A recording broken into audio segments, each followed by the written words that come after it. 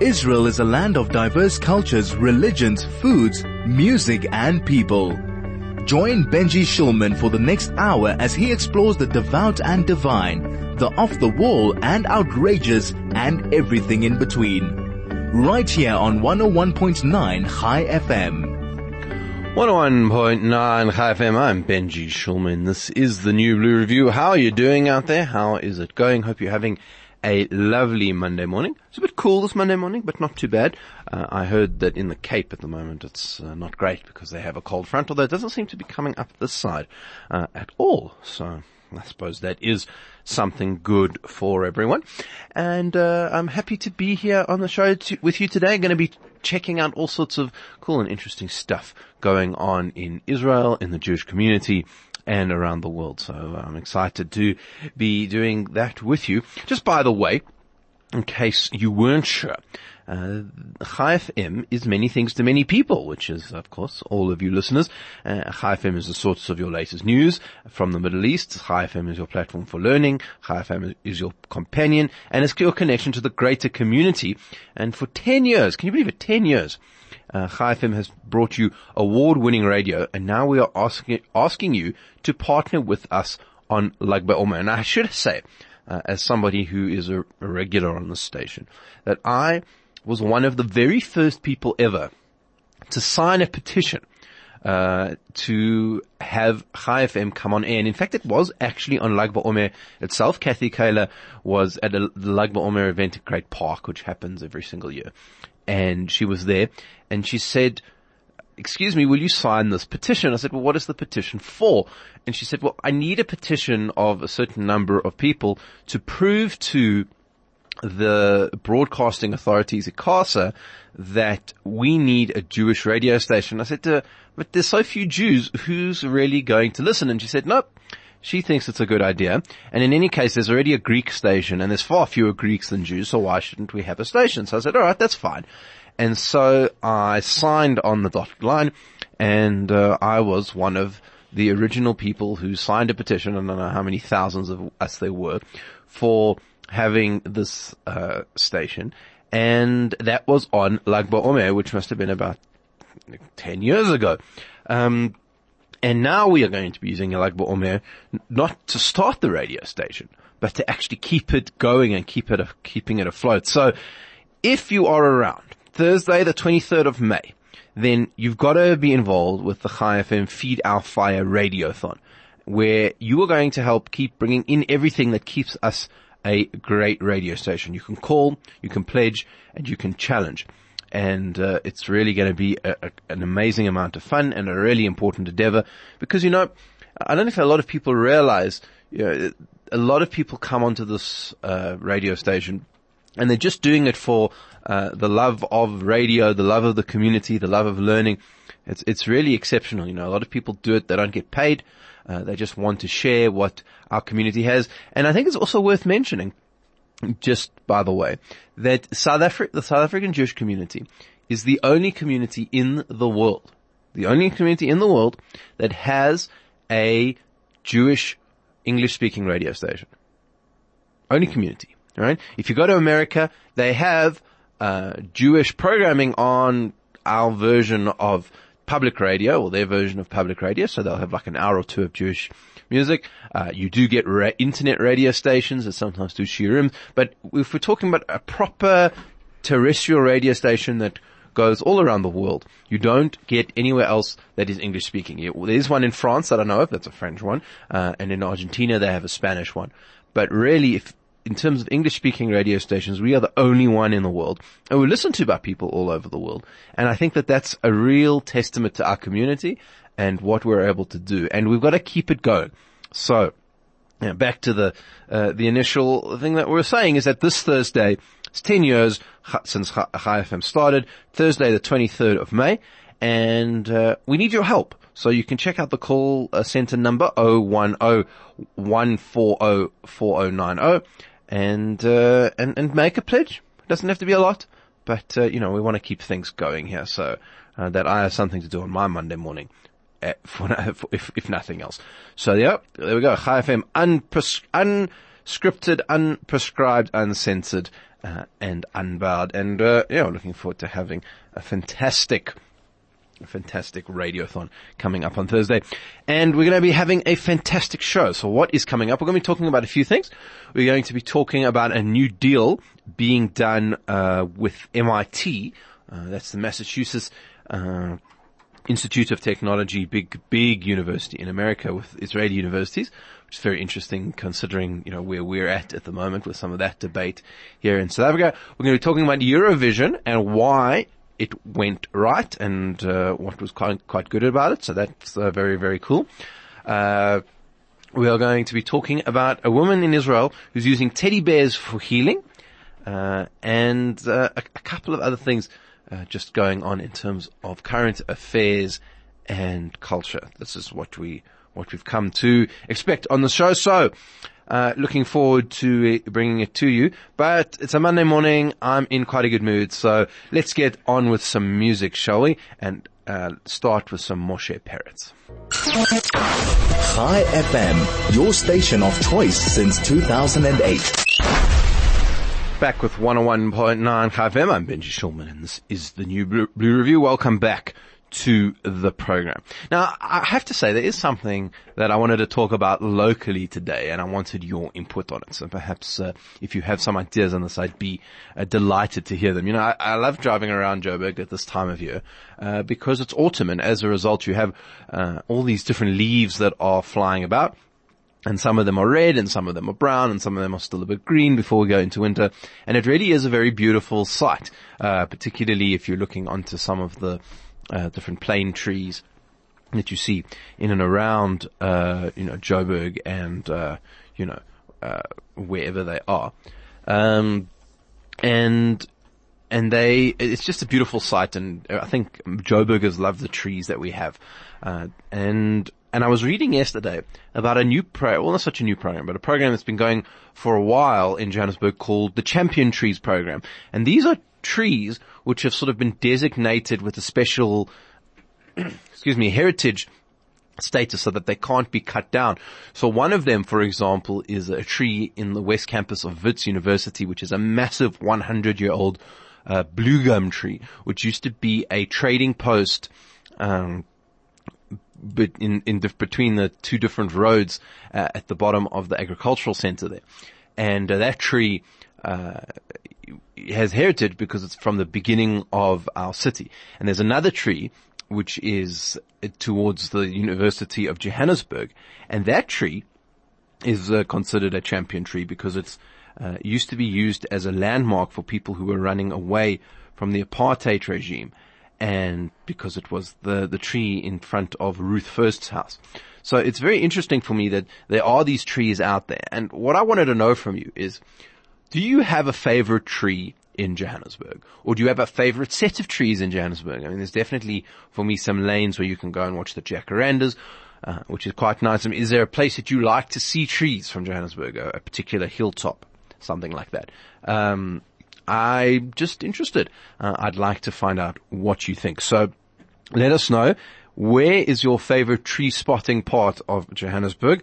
0618951019. That's the WhatsApp line.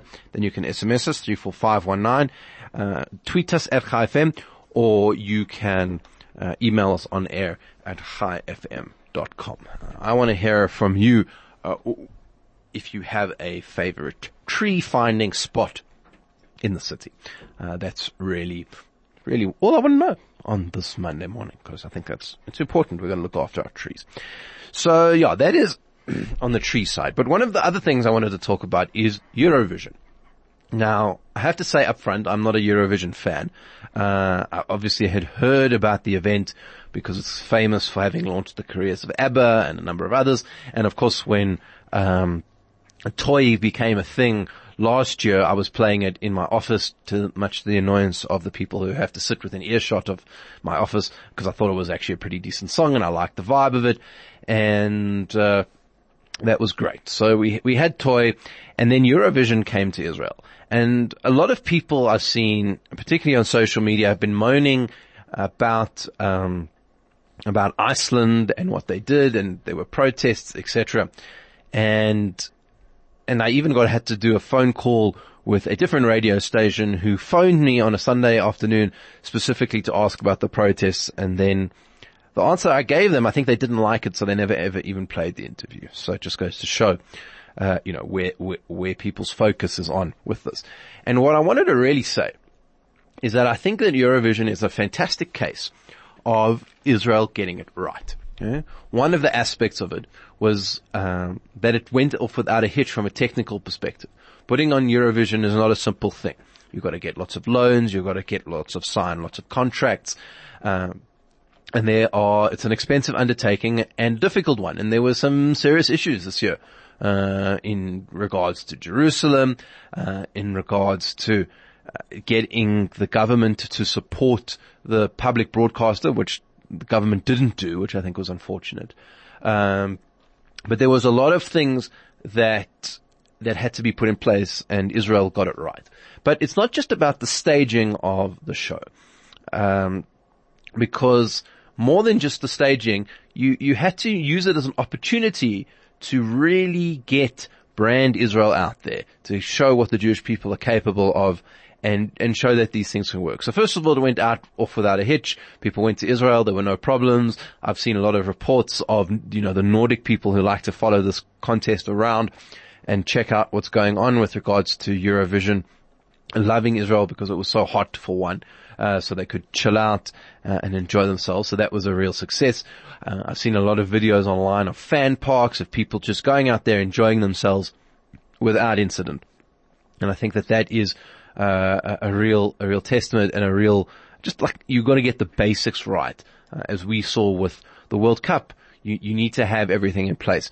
But even beyond putting it together, the question is, could this thing be leveraged so that, so that people could really see Israel for what it is? So one of the things that they did was they brought in Madonna, right? So Madonna, obviously a brand closely connected to Eurovision, and I thought that, she was a nice fit. And what was nice is that the money for Madonna came from a Canadian billionaire somewhere who is very interested in culture. So it wasn't just an Israeli thing. It was also a Jewish diaspora thing. And Madonna came. But the truth is, Madonna, she didn't wow anyone. It was very, okay, it's Madonna. Can't go wrong with Madonna. She wore an eye patch. She talked about peace. She sang her songs. What more could you want from Madonna? Right? But around Eurovision, there were some other aspects which I just thought were brilliant and really, really good. And one of them was called the postcard, section. And postcards was all about this, issue of checking out postcards from different parts of Israel. So when they say postcards, they would take a contestant, say I saw the guy from Portugal, for example, and they do a little film of him dancing somewhere in Israel, which was kind of cute. And then, each one would be a bit different. And I thought that was really cool. The one in particular, the one that I liked the most was the guy in Portugal, because he was at the Dead Sea, and it wasn't your typical picture of someone floating in the Dead Sea with a newspaper and a bit of mud.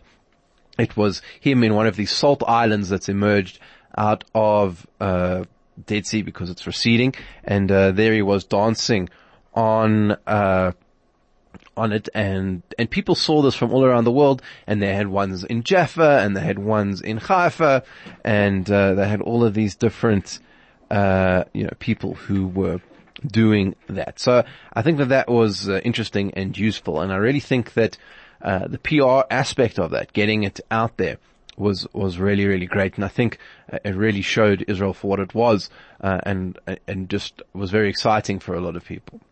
The other aspect, which I think was great, was the issue of BDS. A lot of people were concerned about BDS and what would it mean. And we have to be, key on this.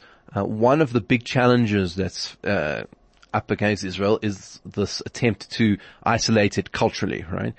To force acts to not go there. And the truth is that a smaller number of acts haven't, but the large majority of acts do go there. And something like this was a enormous defeat for BDS. And somebody pointed it out, which I hadn't realized. Israel did this in the 70s, if I'm not mistaken. I think 79 and then in 1998. And in those years, I think particularly in the 70s, Turkey didn't come, Yugoslavia didn't come, Arab states didn't come. And the reason was because there was this international boycott actually going on at the time. And this year, all we really had was a couple of really strange looking Icelandic people holding up a flag. And what I thought was super interesting was that the BDS movement itself told the Icelandic people who went and put up a stupid display that that they rejected this, that it was fig leafism and didn't really contribute to anything. So, in other words, you had this anti-Israel group. They came to Israel, they performed, nothing happened to them. They tried to protest and their allies told them that, look, we don't really want you to do that.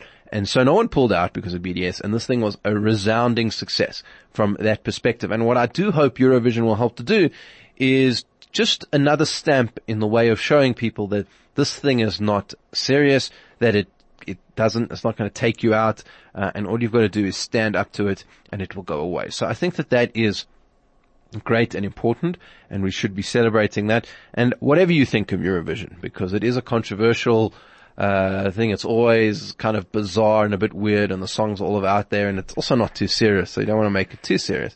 But the fact is that, it went off, and I think overall it was the right decision to host it. Was the right decision to host it in Tel Aviv, and I just think it was a positive aspect all around. And certainly the people I know who went had an amazing time and enjoyed themselves. So that's the view on Eurovision. We'll take a short break, and we'll be back just after this. High FM, 101.9 megahertz of life. It is 101.9 Chai FM. I'm Benji Shulman. This is the New Blue Review. And one of the things I want to know from you today on the show, by the way, just before we get to that was Static and Ben Altavori with Namaste, just in case you were concerned. I want to know from you your favorite trees in Johannesburg. Where are they? Where can you see them? Where can you hug them? We want to know. 061-895-1019. That's WhatsApp. You can SMS us on 34519. Tweet us at ChaiFM, or email us on air@chaifm.com. We want to know about all of your trees. That's really what we want to know. It is true. That's on that side of things. Something else which I picked up this morning, can you believe it, which I think is super interesting and worth talking about, is a new program which is happening with MIT, and I think it's a real role model, something we need to be looking at in terms of the fight against BDS, but also just the way that we go about doing things. So let me explain to you first what this story is all about. A newly launched fund is being funded, and it's called the Zuckerman STEM Leadership Program. So if you don't know what STEM is, STEM stands for Science, Technology, Engineering, and Maths, and it's the cluster of subjects that you put together in this, anything that takes math and science together. It's basically called a STEM subject. And the leadership program is aiming to promote partnerships between faculty members and academic researchers at the Massachusetts Institute of Technology, otherwise known as MIT, which is a technical university up there with Harvard and all the other sort of crazy Caltech, these sorts of amazing American universities. And they're doing partnerships between them and 7 leading Israeli academics institutions for new research in STEM fields. The 7 universities are Bar Ilan, Ben Gurion University, the Hebrew University, the Technion, Tel Aviv University, University of Haifa, and the Weizmann Institute of Science. And this particular grant will give $30,000 for collaborations and support travel and costs for exchanges between colleagues in the US and Israel. So $30,000, what are we talking about? So about 450,000 Rand. Nothing to sneeze at. Faculty from all disciplines are eligible to submit proposals, and this is according to the Zuckerman Institute. Each proposal must include participation of at least one PhD student from MIT. And according to a trustee of the Zuckerman Institute, it's an honor for our program to partner with MIT, an institution with great historic and contemporary reputation. The Israeli universities we work with have a shorter history, but they are building on a centuries-old Jewish intellectual heritage. Mort Zuckerman, uncle and founder of the institute, has always been committed to fostering understanding between Israel and America as part of his commitment to philanthropy that betters societies. Now, in case you're wondering, when we talk about Zuckerman here, we are in fact talking about Mort Zuckerman, which has nothing at all to do with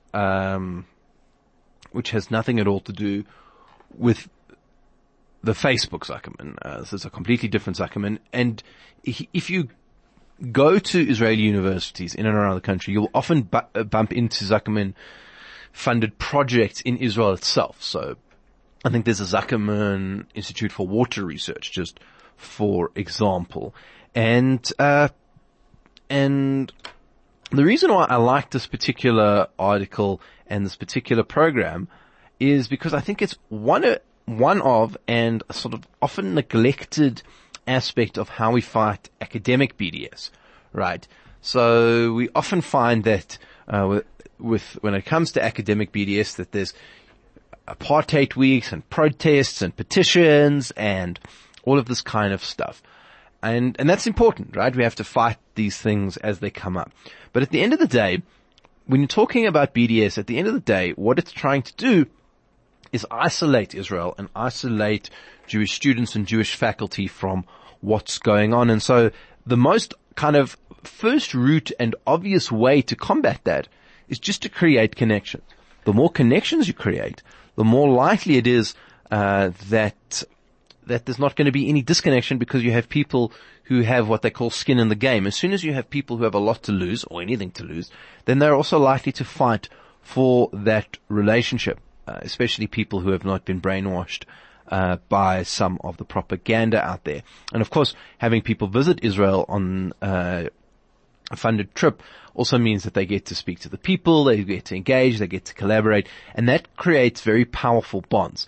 And so I really think that this is a sort of highly intelligent way of going about doing things.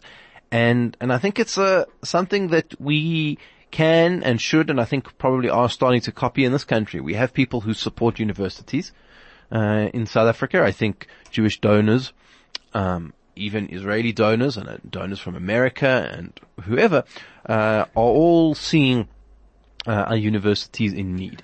And I think that this is an incredibly good way of first of all helping South Africa, because what you have is you're giving people opportunities to learn that they didn't have. I mean, we all know fees must fall and the issues that people have doing postgrads, etc. This is a huge issue in our society. And what better way to address that than providing things like scholarships and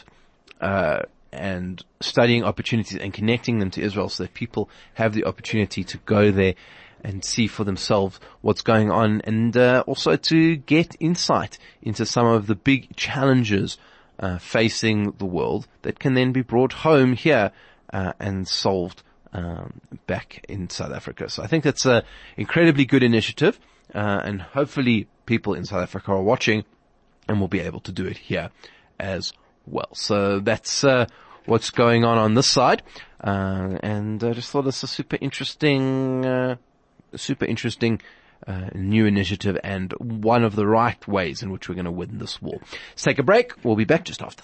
High FM, 101.9 megahertz of life.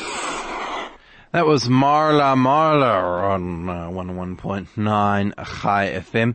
I'm Benji Shulman. Welcome to the show. I hope everyone is having a great start to your Monday. And if you aren't having a great start to your Monday, if it's just one of those Mondays, and we know we all have them, it does happen that you have a Monday which isn't sufficiently not like a Monday. It does happen. So maybe this story will make you feel a little bit better, because I just thought it was such a sweet story. And the story is about the healing effects of having a teddy bear. A teddy bear. Everyone's had a teddy bear, I'm assuming, but one Israeli woman is taking teddy bearism to the next level. And what she does is she gives away teddy bears to people who are in hospitals, in Israeli hospitals. And unlike a lot of people who do it, she gives them actual instructions on how to hug them. So the important thing is actually not so much the teddy bear, but you actually have to hug it a few times a day. And apparently, scientifically speaking, this is something which helps people to feel better and just be better, really, as they try and heal through one of the ordeals that they're going. So the organization is called Healing Teddies, or Dubnei Hachlama in Hebrew, and it's a unique program that is now active in 27 Israeli hospitals. And it's run by a woman. Her name is Zivka Nusinka, and she's a 44-year-old Israeli mother of two who started this program. And when she apparently had a cancer treatment, and as part of this, somebody gave her a bear. And she said this is such a great idea that it was something that she wanted to do. One of the other people who is very much behind this is Ilana Kosink. I apologize to Ilana, but it's Ilana Kosentkonvinsky. And she has an amazing story behind this bear, because what happened is in 2001, her mother wasn't doing too well, and she also brought her a bear, and she gave it to her mother, and her mother didn't really want it. She wasn't doing anything with it, and just before she died, she actually gave the bear back to Ilana. And she says that what she understood was that in her last few weeks, she didn't want to be attached to anything, and she just wanted to give the bear back. And so, as something to basically remember her by. And these teddy bears have been enormously interesting and successful to people. There's now 37,000 teddy bears to cancer patients, trauma survivors, and other hospital patients, all around the country. And Ilana says that it is like an empire of hugs, and the official non-profit was launched in 2006. Now, you can't just rock up with any old teddy bear. That doesn't work when it comes to this. You've got to actually order a special one. There's one made in China, and they come in, and the instructions, they come with special instructions, as I said. So instructions recommend hugging the bear at least 3 times a day for 10 minutes to activate and impart warmth, support, and love without conditions or limitations. There's also a traditional Jewish prayer for healing, which appears with the tag. So successful has this been that bears that were given, for example, to terror victims in 2002 are still part of people's recovery program.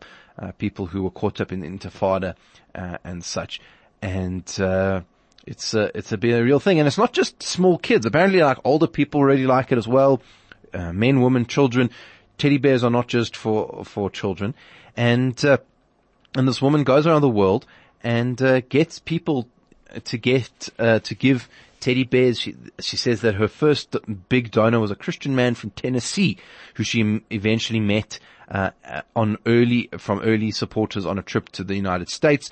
But now corporate partners have started coming on board: Teva, Coca-Cola, and even a crowdfunding campaign. So I just think it's a great program, and something which might very well even spread to other parts of the world. They're aiming to reach another 3,500 people a year, depending on donations. So, I mean, I don't know if that doesn't make your Monday a bit better. Well, go out there, find your teddy bear, and give it a big hug. We're going to take a short break. Come back after this. Chai FM, your station of choice since 2008. 101.9 Chai FM, and I don't know who has sent in this particular SMS because they didn't sign it. But it's very funny. And they have said, does that count as a zoo report? Well, thank you whoever sent that in. Of course, the zoo report is something that we do on the afternoon show when I do the afternoon show, if I have to stand in for Simon or Kathy or whatever, then we always make sure we do a zoo report. These are not live teddy bears, person who sent that in. But yes, I suppose a bit of a zoo report never hurt anybody, if you ask me. I'm all in favor of it. So, I see that is going on. I also saw in the news that the SACP has denounced attack by the SO Jewish Board of Deputies over the embassy. And I have to say, I think what's going on here, because you would have picked it up over the weekend, that there was a bit of a concerted effort in the media to go after a headline in the Jewish Report, about the Jewish Board of Deputies and their views on the downgrade. And I think that this is Lindiwe Sisulu fighting for her job using the Jews. And I think it has to do with the fact that Lindiwe Sisulu has basically messed up her portfolio. I think that she was never very good at the job. As soon as she came in, a lot of people who I know sort of in the ANC and just people who've had to deal with her in the past said, look, this woman is not up to scratch. She gets overexcited. She's a drama queen, and it's, she just doesn't have what it takes. Interestingly, I should just say, she comes from the very famous Sisulu family, and including Walter Sisulu, who he actually went to Israel himself. He visited Israel in the 60s because in the 60s, the ANC was trying to organize support around the world for their work. And so, they commissioned basically Walter Sisulu and Duma Nokwe to go around the world. And the only airline that would take them, that would allow them to come, was El Al, because they didn't have a passport and no other airline would take them without a passport. So off he went, and he was quite happy to go. So it's just interesting. It was his, the commemoration of his death just a few days ago, which just, it occurred to me. In any case, Sisulu hasn't done a good job. She hasn't done a good job on the embassy aspect. She hasn't done a good job in Rwanda. She messed up at the United Nations. There's nothing to suggest that her stuff with America has been any good. And she knows her job is on the line. And I think that she's just trying to use the Jews to keep her job, which I think is unfortunate when nobody's political football. So in the new cabinet, I sincerely hope that she gets demoted to some useless ministry which doesn't do anything, or better yet, kicked out entirely, because I don't think that she's a particularly useful thing for South Africa at the moment, and I don't think she should be using our community for such. So anyway, that brings us to the end of the show for today. Thank you so much for listening. Thank you to Vusi, who helps us with the post-sound engineering. Thank you to Mandy, who does the production, and Craig, who pushes all the big red buttons. We'll be chatting again soon on the New Blue Review.